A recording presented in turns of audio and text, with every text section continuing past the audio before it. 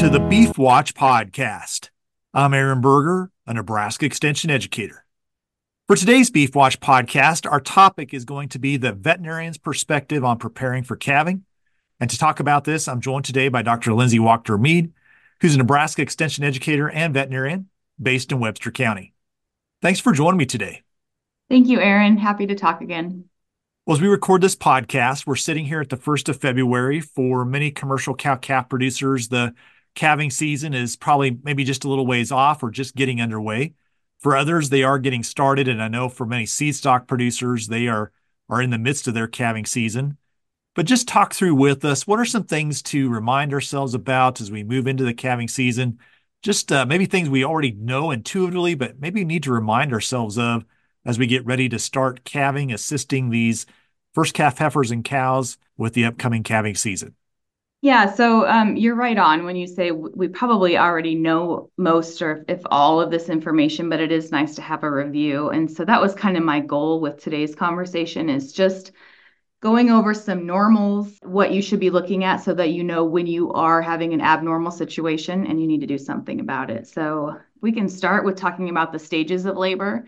So again, just the basic textbook explanation. There's 3 stages. Stage 1 is that preparation stage. So a lot of times, those of us that have been around cattle for long enough can see those body reactions and the signals where they just kind of maybe stand up by themselves. That might be where they're holding their tail kind of funny.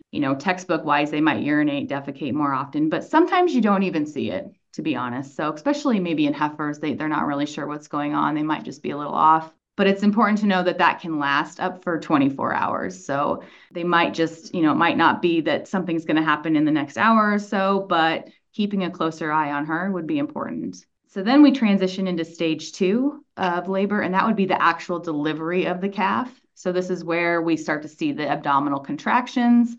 That calf moves up into the birth canal. You might see that water bag. And then obviously it ends with the delivery of the calf. And so this is always up for debate question on how long you should wait or how long should this last.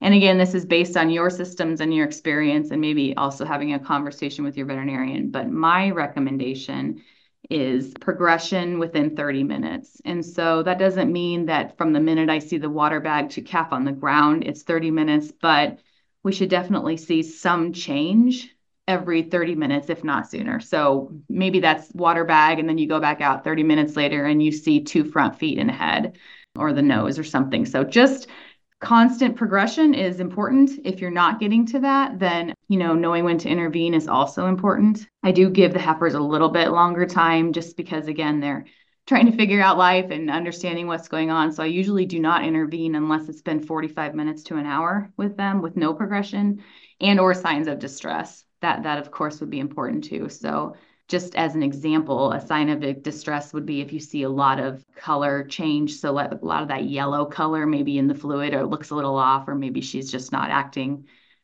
something definitely seems wrong. So always use your gut. You don't have to use these as like hardcore rules, but definitely I'd say 30 minutes to an hour, no progression, you need to go check. So then the last stage is just delivery of the placenta. And that should happen relatively soon after birth. If it is longer than 12 hours, then it's technically called a retained placenta.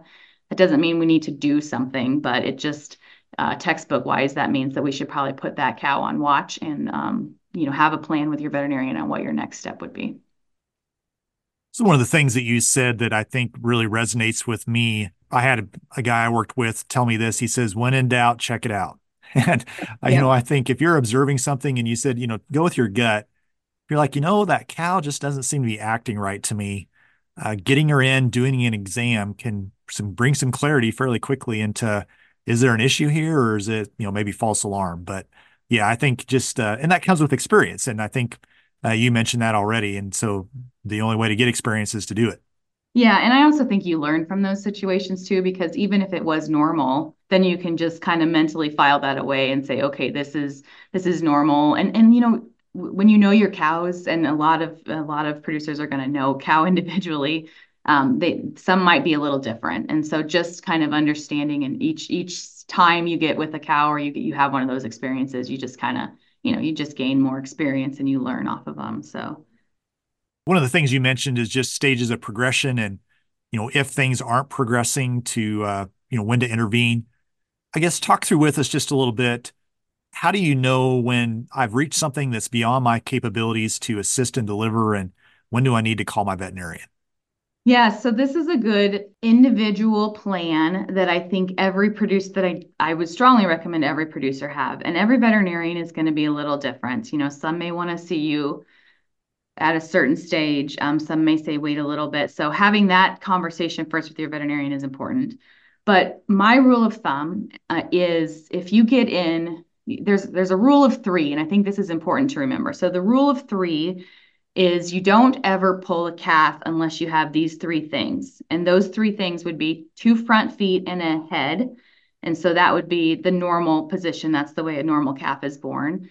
Or two back feet and a tail. So if it's coming backwards, then those would be, you just don't even attempt to pull because you can't get a calf through if a leg is stuck or a head is back. You're just going to have troubles. So that's the first rule of thumb.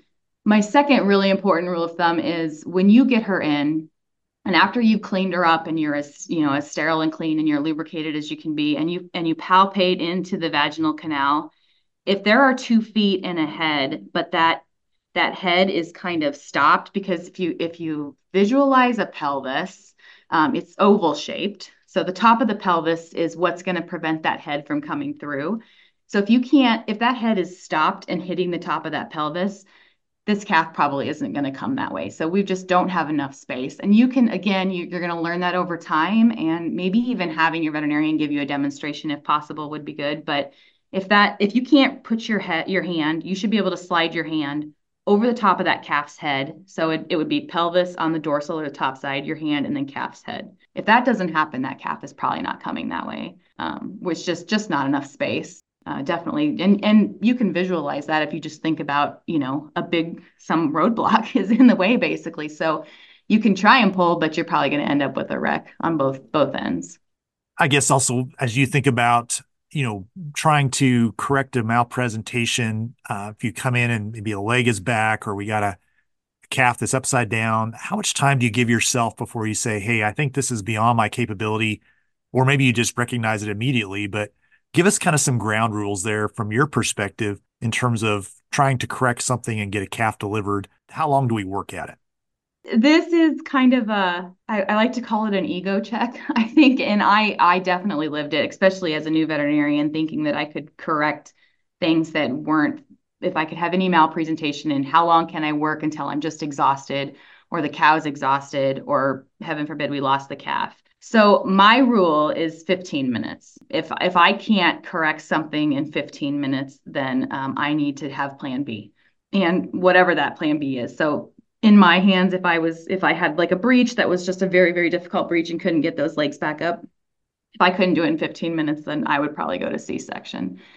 But that doesn't have to be the end all, but I would really strongly give yourself a time frame. And usually when you're just working so hard, you're going to exhaust yourself, but you'll also really exhaust that cow. And we really want her to help us push that calf. So that's what helps us get that calf out. And so when she's straining and pushing against you, that's really going to exhaust her so that when we finally get that calf up, or maybe you can't even get that calf up, then she's not going to be able to give you the extra help to get the calf out. So 15 minutes, I think, is a great rule of thumb. If you want to go before that, or if you just reach in and you're like, no way, that's never the wrong answer to have a different plan, to ask for some other help. So let's now talk about calf delivery. And sometimes when we're assisting a calf at birth, we get the calf out and they're slow to start or lethargic. How do we encourage that calf to get started and give that calf the best chance we can after a difficult delivery? Yeah, so recovery is important, and especially if you are having to intervene, if you have something that you had to put your hands in there, then this is labeled a dystocia for whatever reason. It just means difficult birth. And that calf has already had a little bit of a harder time than a calf that's just born naturally. So we know that that calf might have a slower start, might have lack of a suckle reflex, which is very important. We know that their calves are born with that. So that would be when you just stick your fingers in their mouth. And if they kind of chew or try to suck on your fingers, that's a good indicator. If that's not there, then we have, that's a negative indicator of getting up and taking a meal. There was research done that said if they don't have that suckle reflex, then they're 41 times more likely not to have colostrum intake, which makes sense. If they can't suck, they aren't going to be able to nurse. So if you have had to intervene with the calf, then you're going to need to give it a little extra attention. So a couple of things to do is once you get that calf on the ground, you want to make sure you get it in what's called the recovery position. So we don't want to swing calves or hang them on the fence or hold them upside down. That's definitely not helpful for that baby to be able to get a good breath. So the recovery position is where they're actually sitting up on their chest or sternal, and their back legs are facing basically up towards their ears. You kind of frog leg them up there, and it just basically makes them kind of like a little tripod so they can sit upright. Both sides of the lungs can inflate, and they can take a nice big breath. You obviously want to try and stimulate that calf the way the mom would. So, rubbing vigorously with towels, sticking a piece of straw or something tickling inside the nose is important. You can potentially, sweep any membranes or anything from the mouth. There isn't usually much that's there, honestly. Once you just kind of do the vigorous stimulation, usually those calves can have a little bit more, get up and go time. But there are a couple normals to think about. And I think it's important to understand what normal is. So a calf should be able to hold its head up, like after about 5 minutes, like 5 minutes, that calf should be holding its head up and shaking and sitting sternal. So just showing those alert signs of, hey, I'm coming to. By 20 minutes, that calf should start to actually scramble to try and stand. So this is a calf with good vigor. We're definitely starting to see the signs so that it can get up and take that first colostral meal within the hour of birth. If you aren't seeing those things, then we probably should start to think about, can this calf get colostrum in it? Again, talking about if we pulled that calf ourselves, knowing that we had some stage of dystocia, we might be having some issues with absorption of that colostrum and or even maintaining body temperature. So those are all kind of negative cascade events that can happen. So I would strongly recommend that we actually give colostrum to that calf. I've already got it caught up, or potentially, you're in a spot where if you have the option to milk the cow, but you're going to ensure that that calf gets the colostrum meal that it needs right there so that you aren't waiting to see, that time has starting to tick down about absorption of those antibodies from the colostrum. So it's a good idea to just go ahead and make sure that that calf gets it itself by tubing it. So let's talk about the source of the colostrum there. I guess, what's your thoughts? Do we go ahead and milk that cow out? Do we use a colostrum replacement product? What's best there?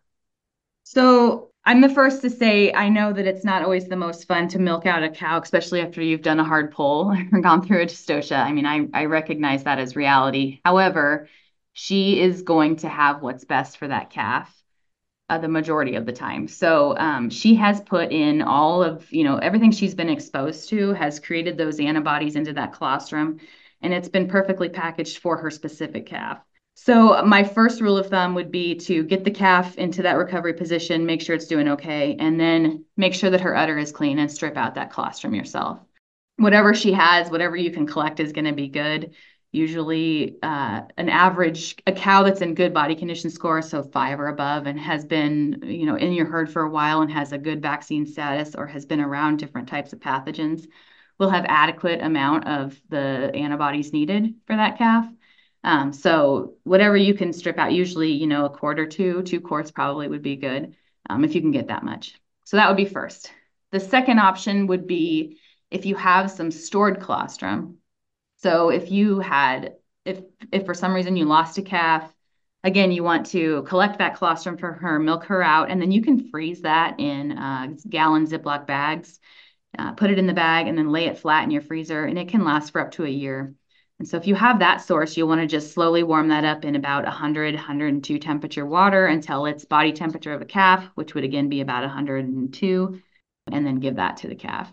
So if you don't have those options, then this is where those commercial replacers come into play. And they're a great option to have. You just need to know what you have, basically. So it's really important to read the labels because there are so many on the market. I think a couple weeks ago before our calving workshop, I stopped at Baumgart's and there were probably 6 or 7 different supplements and only one replacer.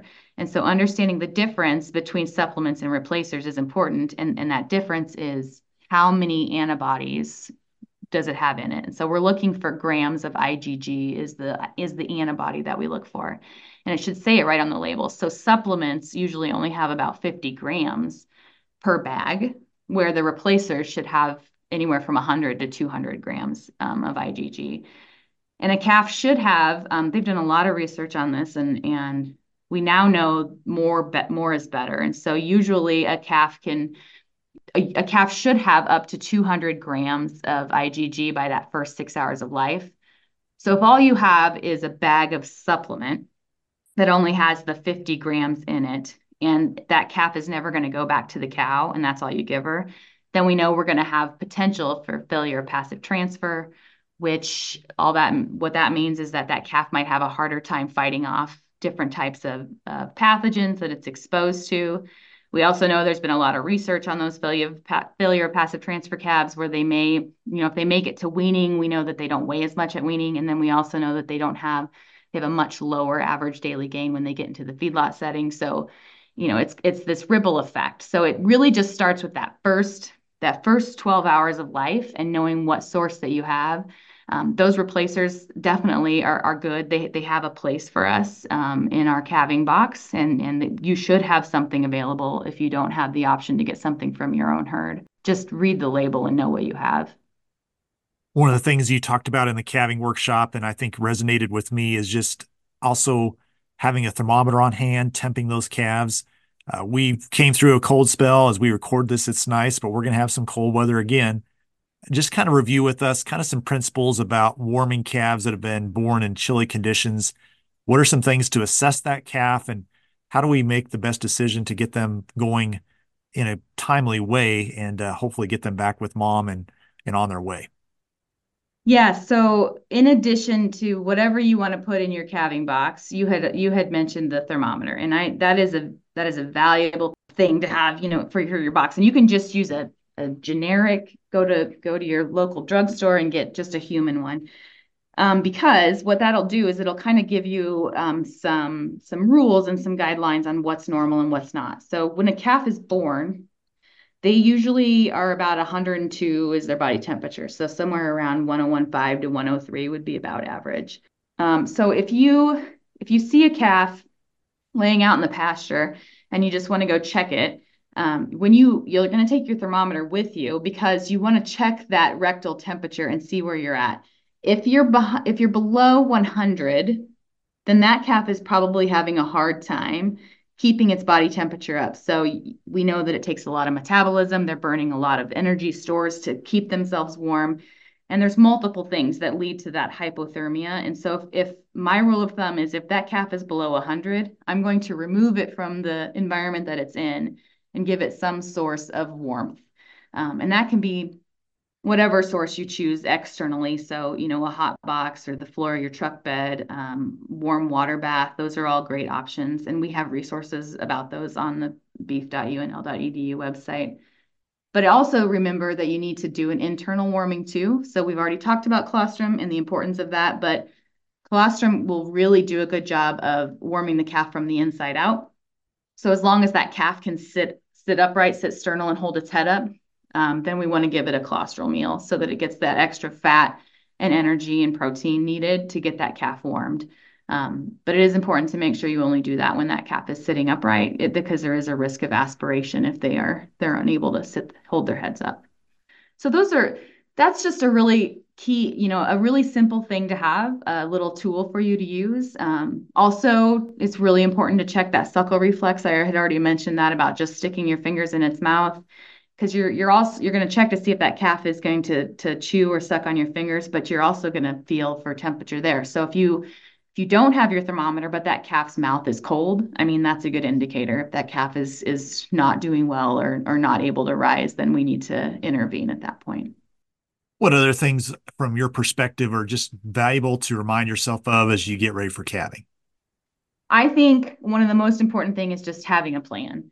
So we can talk about all of these normals and what you should do, but every system is different. And so having everybody that's involved in your operation know what the plan is vital to make sure that things go well, or at least maybe not even go well, but that you're able to troubleshoot when they're not, and that you're all on the same page. I think it's really important to include your veterinarian in that conversation because they are also going to have a different preference. Are their facilities haul in or are they stay on the farm?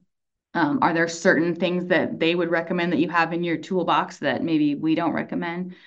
So again, it's just an individual case-based situation. But once everyone knows what that plan is, and honestly, it sounds kind of funny, but I think it's important to write that down because if someone that is, the main runner of the operation, if something happens to that person, and or you can't get a hold of that person or something within the minute that something is going on, then knowing where things are at and being able to have everybody know, okay, well, here's a list, or this is where that's stored, or this is where the calf goes. So those are all really important just to have that plan before we're in the middle of you get really, really busy and we all get tired. And it's an exciting time because we're seeing all the hard work that we've done. We see what's going to be coming up and the future of your herd, but it's also it's a very tiring time. And I think that if there's at least some solid plan in place, then that might help a little bit get through it.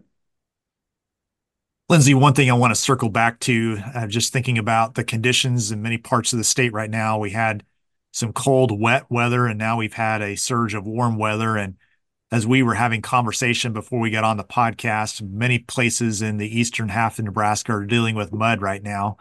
And we talked about calf health and mud. And I guess just talk through with us from your perspective, what are maybe some management things we might want to think about with these muddy conditions, thinking about cows with dirty udders and calves trying to get up and nurse. What might we try to do to help that kind of scenario right now with the conditions we're looking at? Yeah, so first of all, it's it's frustrating, I know, and I hate to complain about moisture, but yeah, we are definitely in the thick of mud season. And we don't normally see that right now in January, true. So, but there are a few things, I guess, just to be aware of. There's not a lot, I think that I don't know if there's a lot that we can do to obviously change it. I mean, if it's muddy, it's there. I think it's supposed to rain in my view this weekend too, so there'll be more. But thinking about bedding is important. So you and I had this conversation earlier, but we talk about bedding a lot during cold conditions and snow or someplace for those cows to lay down to have a calf. But it's also a really important concept to have when there is mud. So if you have a possible, if you're in a lot situation, if you have a slope area, if you have a mound, if you just have an area that that maybe stays out of standing water and you can keep it a little bit drier. So laying out some bedding is a good option there. I also really like to kind of think outside the box. So where are areas that maybe we don't normally calve, but it's available to us? And this is where it might be helpful to have another set of eyes come in. So, for example, one pasture area that I work with, it's a lot situation and it walks into an open pasture, and that's about it for calving. Well, we were talking about where else can we go when we're getting so muddy, someplace for those calves to go. And it would be just as simple as once we get those calves hitting the ground, is there a place that those calves can go away? We talk about calving, and yes, you should have a clean area for calving, and I would recommend laying out that. But is there an escape area for those babies to go lay down so that it's not muddy all the time? And that in this situation, it was as simple as lifting up the bottom row of the barbed wire into the tree row. And so we laid out some straw bedding out into these tree rows. And so then these calves have some protection from wind and they have some bedding and it's not trampled down from the mud from the cows. So thinking outside the box and looking as to where you can go, opening up another location, just trying to get as clean of an area as you can. Because if we're talking about modifying the sandhills calving method, so we know sandhills calving is calving on a clean environment and trying to group calving dates together so the calf ages are the same. How can you recreate that in your operation so that you maybe have a different area or a potential for those cows to get to? Bedding is good. Just make sure you keep the bedding turned over. That could be, scraping it out and putting new down, because once we start to get that pretty saturated, we don't want to make it worse. And then the other thing you had mentioned before was keeping keeping good records or really keeping an eye on what that udder looks like. I don't think there's not a lot we can do. I mean, I'm completely realistic as to if the udder's covered in mud and that calf goes to take its first meal with mud on the udder, but you can kind of keep a record of that. And so, when you go out to write down heifer bull calf or you go to tag it or something, just glance over at that cow's udder. And if it's pretty covered in mud, and it'll be a pretty telltale sign if you pay attention. There might be just one teeth that calf nurses on, and that might be the only clean one, and the rest are dirty. Well, that other one was probably dirty to start with too. So keep a note. It doesn't mean that calf is going to get sick, but it does mean that it's more susceptible now because there's been some pathogens introduced. So those are just a few little hints. I know that it's frustrating. I'm living it. I know we all are just trying to get through it. But I think if you kind of pay attention to what's going on and have those options for just an escape route, that will be helpful. Thanks again for joining me today. Appreciate your thoughts on this. I guess any highlights in terms of places you'd point folks to for resources on the topics we've covered today? Yeah, so we do have a lot of information on calving on our beef.unl.edu website. We've got a couple videos. I have a couple videos on there. There's one that's just how to pull a calf, things such as putting the chains on and what to look for when we use the dystocia model. Got a lot of information on colostrum on there too. And then if you haven't, then make sure you sign up for the newsletter that comes out because I know that we're having a few detailers coming out that are specific to certain topics, so such as the mud control and or calving situation. So those are really good resources to have. Plus your veterinarian. Bottom line, that's who you work with the most. And so I think that's a good, go see what they recommend and have that conversation together. As was already stated, there are a number of resources at the beef.unl.edu website on calving. And so as you have questions, would point you to the resources there.